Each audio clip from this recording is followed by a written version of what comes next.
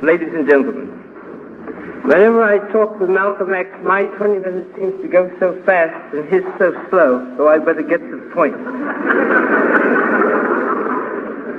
Louder, please. Thank you. What is a Muslim? If you were to walk up 125th Street tonight and wanted to pick out a Muslim, you would look for the most neatly and simply dressed black man that you would see passing 125th Street. If you spoke to him, he would say, yes, sir.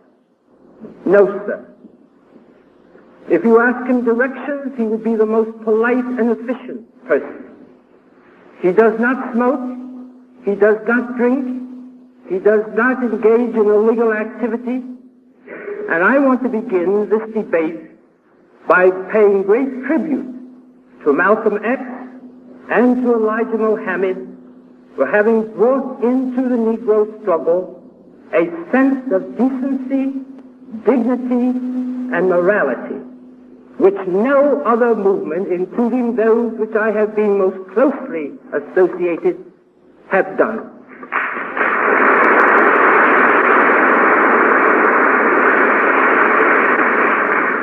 But, my friends, despite these facts, and this great contribution, which is not to be minimized, and which ultimately will prove to be a fantastic contribution to the civil rights movement in this country, I must, at this point, seriously disagree with some of the assumptions which the Muslim movement is doing. The first thing that needs to be said about the Muslim movement is not about it, but it is about CORE and the NAACP and the Urban League and all of the other organizations. For Malcolm X has a following among working class simple Negroes that none of the rest of them have. He has it fundamentally because of the failures and the middle class inability of the rest of us to get down where the real black Americans are and to work with them. The other organizations have never gone into the streets, and we are now paying for it with the development of a Muslim movement, the dynamic and direction of which I will tell you I seriously disagree with at numerous points. And therefore I would like to begin with what are the lessons that we have learned from the development of this Muslim movement. And the first is that we can no longer be middle class and expect to lead the black masses, because they are not middle class. They are in the streets. They are hungry. They are without jobs. They are poor. And unfortunately, only Malcolm X and Elijah Muhammad seem capable of going out into the street along with a few black nationalists to identify themselves with them. The civil rights movement needs to learn that men are only going to be moved now when you deal with bread and butter issues. For I am here to tell you that no matter how important interstate travel is in the South, you will never build a movement on interstate travel. You have to build it on the kind of travel which those Negroes want, which is the dignity of getting to work and away from work, and not on interstate. We must immediately be able to bring people a personal action. The reason CORE has grown so amongst young people in this country is that it calls upon them to do something today, now themselves, and not to contribute $2 so that some important lawyer can go into the court and speak for them. It is also the matter of discipline. Now it is to these things, as I say, that the Muslims have made a great contribution, but negatively. You will note that Malcolm X will make the most brutal analysis, the most true analysis, the most accurate analysis tonight of the brutality which has been visited upon black men. I was in the South investigating the Till murder. I have been on the chain gang. I have been arrested in most of the southern states, and everything he says in that analysis will be true. And we can have no argument on the brutality that has been visited upon my people. But that what follows in Malcolm's program is unfeasible, infeasible, utilitarian, and does not, in fact, ultimately give the Negro people a way to be associated in the struggle.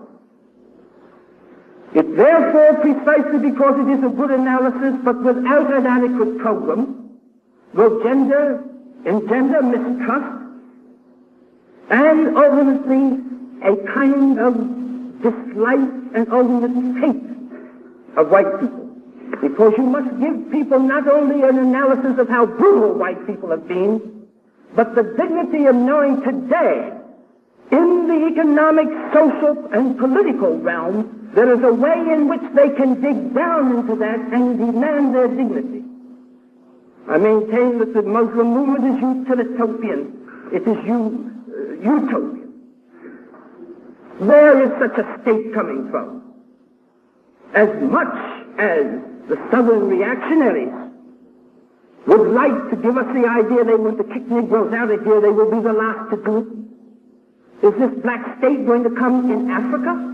If so, I can assure you Nkrumah or Azikiwe are not going to give 1 inch of territory to it.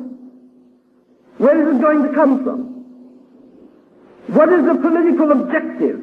To get a state, but simultaneously to tell your people to refrain from political action and outline for them no political program, but to give them instead a kind of reverse racism, which makes them feel in some way, historically and otherwise, that somehow or other, perhaps they are the chosen people. This is no answer for a political program and a political form of action for the political objective of getting a state. Malcolm X will tell you that he hopes that the Senate will vote billions of dollars for the setting up of this Negro state. I maintain that this is utopian. Economically, Malcolm X will tell you how when Negroes own theaters, little restaurants and laundries and the like, that this is some way in which they can economically deal themselves in the American situation.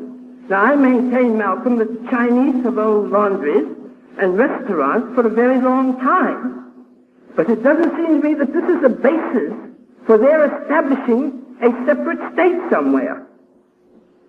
We can, particularly when Negroes themselves want all the things that you need steel mills for, and obviously I don't think the Negroes are going to be happy in this state unless you can produce automobiles, amongst other things. Next is the fact that there is a reverse psychology here. A reverse psychology. They treated us that way. They cut us out. Therefore, we have to turn around somehow and respond to this by cutting them out. And I shall come to this point in a moment because I think this is the fundamental problem of the whole. The Muslim movement is a movement of withdrawal from the real struggle by its own limitations of black first, black only, black business. It is dedicated in this time when every black man should be fighting to a principle of avoidance. For in the social struggle, there is inevitable and essential conflict, economic and social. And even if the Muslims were to get a state someday, they would only get it out of travail and economic and social struggle. And they have no program. It is not a program to tell people to buy black, or to set up restaurants, or to own laundry. That is not a political program. I am for all of that, but that is not it. Change requires power, and that power for any group will be a violent power in which they are talking about guns, or some other method which depends on violence, or it will be a method which depends on nonviolence. And the fact of the matter is, people have to be put into action for whatever you are trying to achieve. And the Muslims actually do not have any program. I sometimes suspect that way in the back of their minds is some ultimate battle which must be fought. But if so, people should be educated now as to what that battle is, how it is to be fought, what the methods are to be used, if you are talking about getting a homeland somewhere in this world. The Jews did not get a homeland because they asked for it, but because they fought. Now, their movement depends on authority, and they would set up a theocratic state. Is Elijah Muhammad or Malcolm X to tell me and you, if we go to that state, how we are to think? If this state is to be basically a Muslim state, then I don't want to be in that state because I want to be able to cry out for academic freedom, civil liberties, and justice without being told that I am crying out against God. And in a theocratic state, I would have my head chopped off because I would not be still. But I would be in the danger of being told this is not in keeping with what Elijah Muhammad wants. The movement depends on authority. It cannot establish in the United States, because of its basic attitude to white people, allies in the struggle. It is a mistake to think that the Negro, by his own bootstraps, can deal with a complicated economic and social system for justice, even a free state, or integration, because he does it himself. You must have allies. But if you are against cooperation with white people, you cannot get an ally in the churches. If you are against cooperation with white people, you cannot get allies in the labor movement. Where are these allies coming from? And this adds also to the political unreality of the thing. On the contrary, these movements can and will be used by liberals to excuse, by fascists to disrupt, and by demagogues to grasp power, and by all reactionary forces in this country to retard those movements which are relevant. And I call to your attention. For example, a month ago, a Washington newspaper reported that Rockwell, a vowed fascist, had contributed $20 to the Muslim movement. I asked Malcolm X about this 6 weeks ago at Howard University when we debated. He did not answer me. But I want an answer for this reason. A few days later in Washington, a daily reported that in an interview with Rockwell, he praised Malcolm X and announced that in 1972, when he became president, under Elijah Muhammad, he was going to send all Negroes to Africa, set up $1 billion industrial state for them. Now that doesn't bother me, but the next thing does. This same Rockwell, in the same interview, the Rockwell who had sent a hate bus when Jim Pack, our friend, was getting his head beaten in Anniston. He sent a hate bus to meet him. This man then goes on to promise in the same interview that when he becomes president in 1972, he will put all Jews in the gas chamber. Now, my friends, I know Malcolm X. He is no fascist. I am merely pointing out that if you do not have an adequate program, and if you do not rely upon the progressive allies, you throw yourself open to being utilized by these people who have no interest in what we are doing. The Muslim movement basically fails to see the real problem. The problem can never be stated in terms of black and white.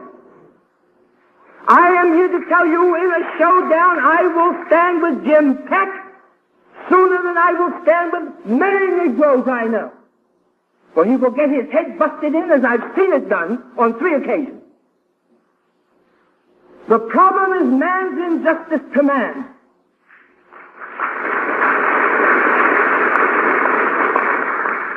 It will become the thing it hates most. That is the danger of the Muslim movement. That it itself will adopt a superiority, except it will be a black one as against a white one. Now, I ask you, Who has the right to limit my rights of association? Who can tell me who my friends ought to be? And yet the Muslims denounce my friend Jim Farmer because he is married to a white woman, and they call the kind of thing which Jim Peck did in Anniston, where Negroes and whites, in the name of humanity, not black or white, were literally burnt to death.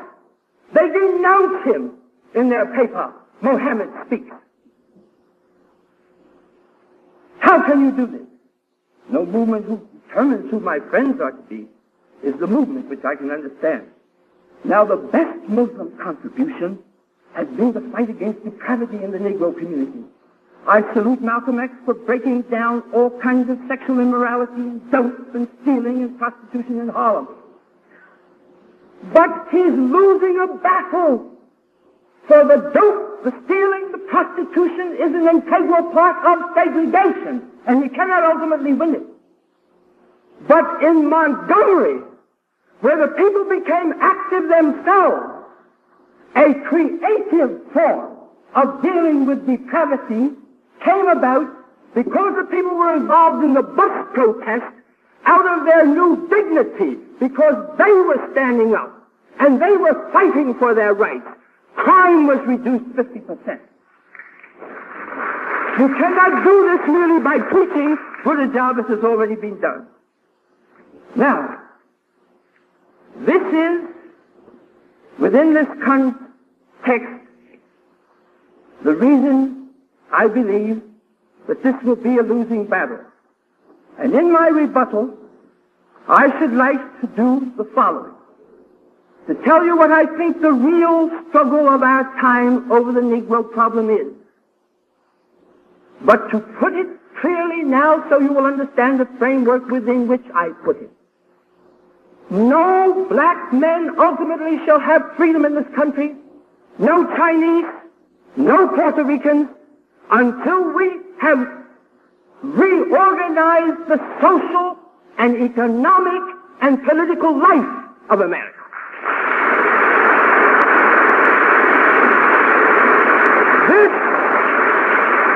This democratization and socialization the Negro cannot do alone. He can contribute greatly toward it. He can contribute vastly toward it. And any movement which begins by blocking out the active cooperation of the best minds, many of which are white as well as black, as to the nature of the new society we need to have here, the process of socialization which we need to have here, is unrealistic and fighting a losing battle. For the problem for the Negro is now to emerge and himself to create allies who will stand with him for progress. I call this method the method of social dislocation, and regardless as to what Malcolm says, I shall spend my 10 minutes in rebuttal telling you about that.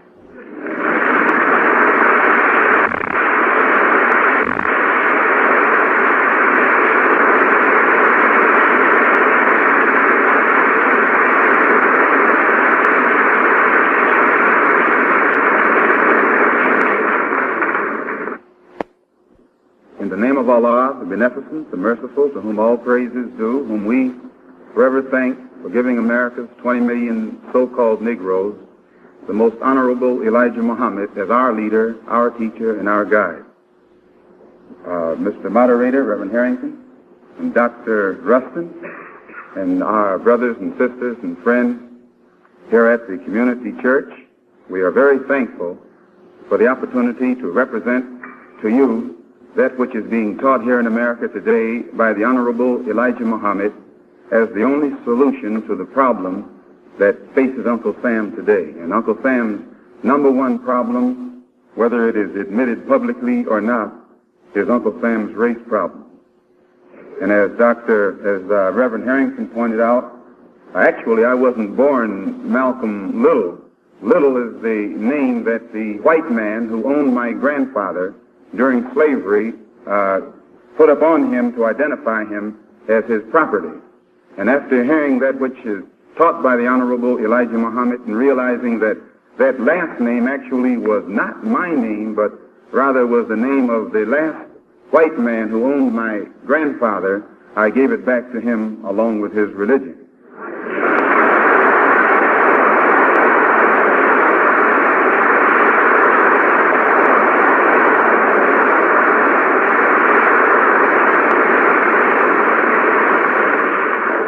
And as Dr. Rustin has pointed out, actually I didn't know that we were going to debate the Muslim movement. I thought maybe we were going to debate the merits of integration and separation, and because it's more important.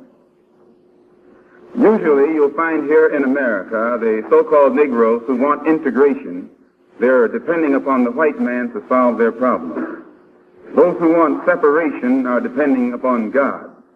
And all you have to do is determine in your own mind who can solve the problem, the white man or God. We who follow the Honorable Elijah Muhammad have more faith in God than we do in the white man.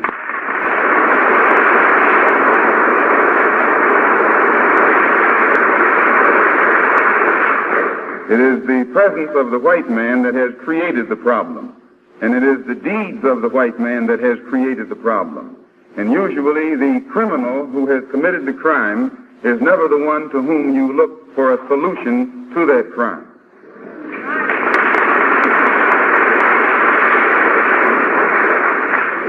As for Rockwell, it's true. When Dr. Rustin asked me that in Howard University, I didn't answer it because I didn't get around to it. I didn't attribute that much importance to it.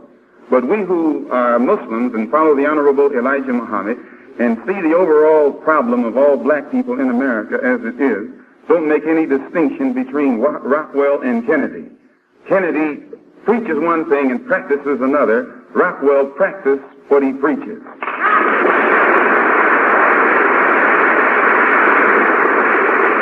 And when I say Kennedy, I mean John F. Kennedy. The man who promised all the American so-called Negroes who vote what he was going to do for them when he got in office, and has yet to do the first thing that he promised, but has paid off the Negro leadership so that they are silent and say nothing about the promises that he originally made to get Negroes to vote for him. Now, I would like to point out another point before we go any farther. We who are followers of the Honorable Elijah Muhammad do not make a choice between integration and segregation. Segregation doesn't enter into the picture at all. We are for separation, not segregation. Segregation, as we're taught by the Honorable Elijah Muhammad, is that which is forced upon inferiors by superiors. Separation is done voluntarily by two equals. When you find an all-white school, they don't call it a segregated school, they call it a separate school. When you find an all-Negro school, they call it a segregated school, because it was set up by the white man. If it was an all-black school that had been set up by the black man himself, run by the black man himself, with the curricula that they follow, put in the school by the black man himself, they would call it a separate school. And it would be just as independent and on equal basis with the white school. But because the Negro schools in Harlem had been set up by the white man himself on an inferior basis with inferior teachers in inferior buildings, it's a segregated school. And we don't go for any form of segregation any more than Dr. Rustin does. But if we turn around and try and integrate with the man that set up the segregated system, we would be trying to integrate with the criminal who's responsible for that crime. So we separate from him.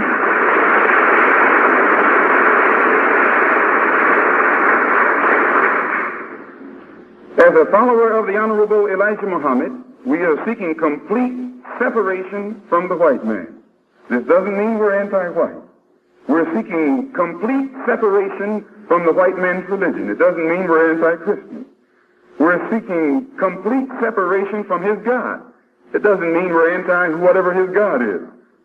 We're seeking complete separation from his society. And it doesn't mean that we're against his society, but it has given us so much hell while we were in it, our intelligence teaches us that we should withdraw from it.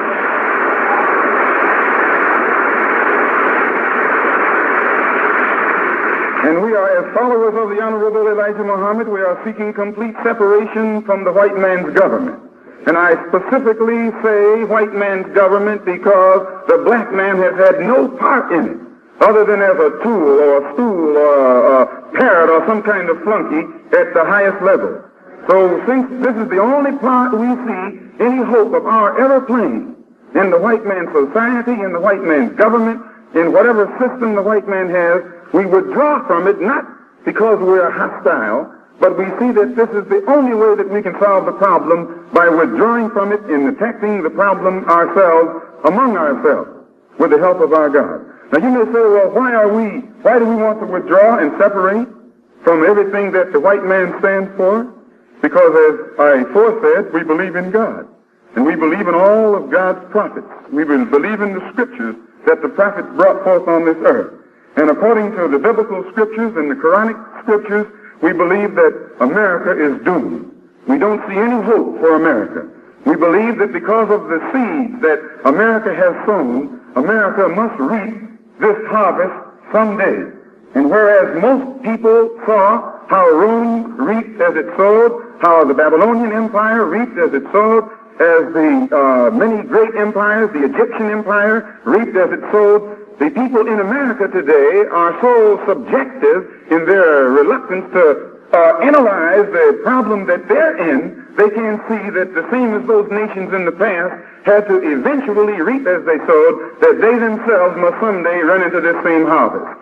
And as black people here in America who were born among white people, lived among white people, watched white people in all walks of their particular lives, we feel that the white man has doomed himself.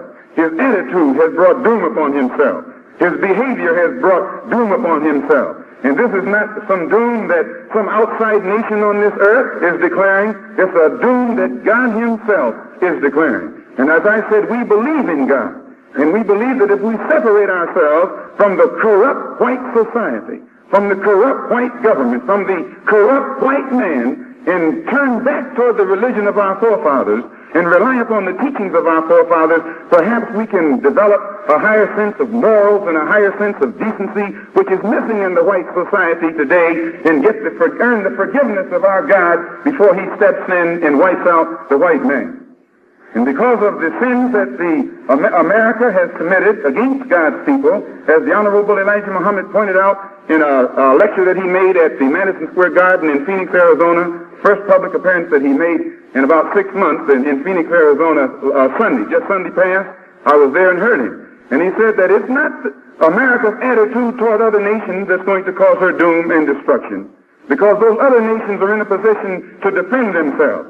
But it is America's attitude in treatment of 20 million black people who are defenseless, who are harmless, and because of your indoctrination and brainwashing, brainless, senseless, have no intellect whatsoever of their own where they can think for themselves. And it is because America has taken millions of black people from the East, from their own culture, from their own civilization, and brought them here and stripped them, and brought them down to the level of an animal, and then turned around and taught them that they were savages in the jungle, cannibals eating people, when they were caught and brought here. This is supposed to justify the American white man's treatment of these people.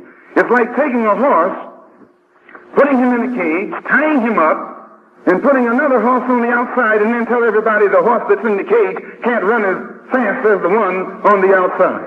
And this is what you have done to the American Negro. You have brought us here and stripped us of everything we once had. You've stripped us of our culture. You've stripped us of our language. You've stripped us of our God, our religion, our background. You've cut off our roots, all ties that we once had with our own kind in the East. And after stripping us of our roots and destroying us as a people, making us become dead as a people, mentally and otherwise, then you point the finger of scorn at us and tell the world that we're not ready for freedom, that we're not qualified for freedom.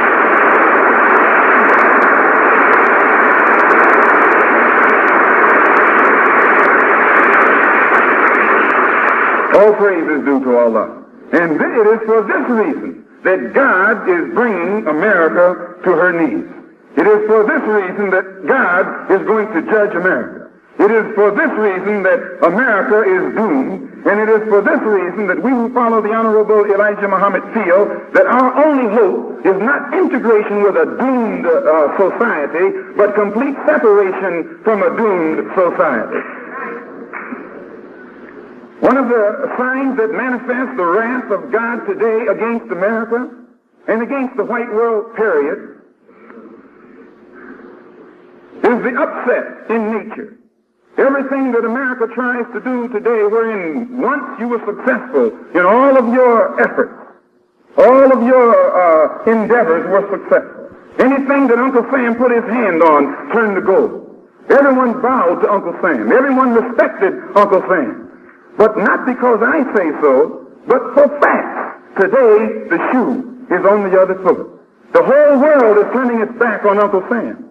The whole world is looking down on Uncle Sam. The whole world looks at Uncle Sam with contempt and with increasing hatred. Why? Because Uncle Sam is the earth's leading hypocrite. The number one hypocrite on this earth is Uncle Sam.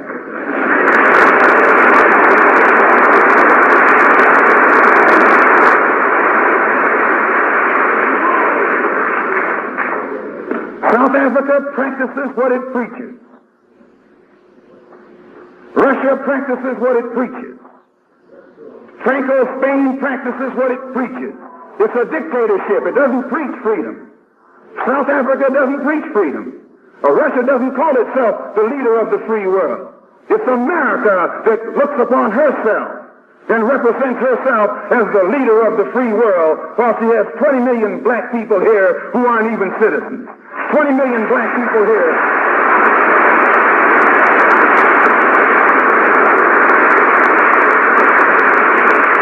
How can you and your government leaders stand up in the United Nations and point the finger at South Africa for practicing what it preaches? It preaches apartheid and it practices apartheid. It preaches the inferiority of the races and it practices the inferiority of the races. Whereas you preach one thing and practice another thing. You say that this is a land of equality and 20 million of your black citizens, so-called citizens, don't have equality. You say that this is a land of freedom and 20 million black people here don't have freedom. You say that this is a land of justice and 20 million black people here don't have justice. And the government, from the Supreme Court, the Senate, and the Congress, and the President on up or down, is not able to combine to bring about any change in the attitude of white America toward black America.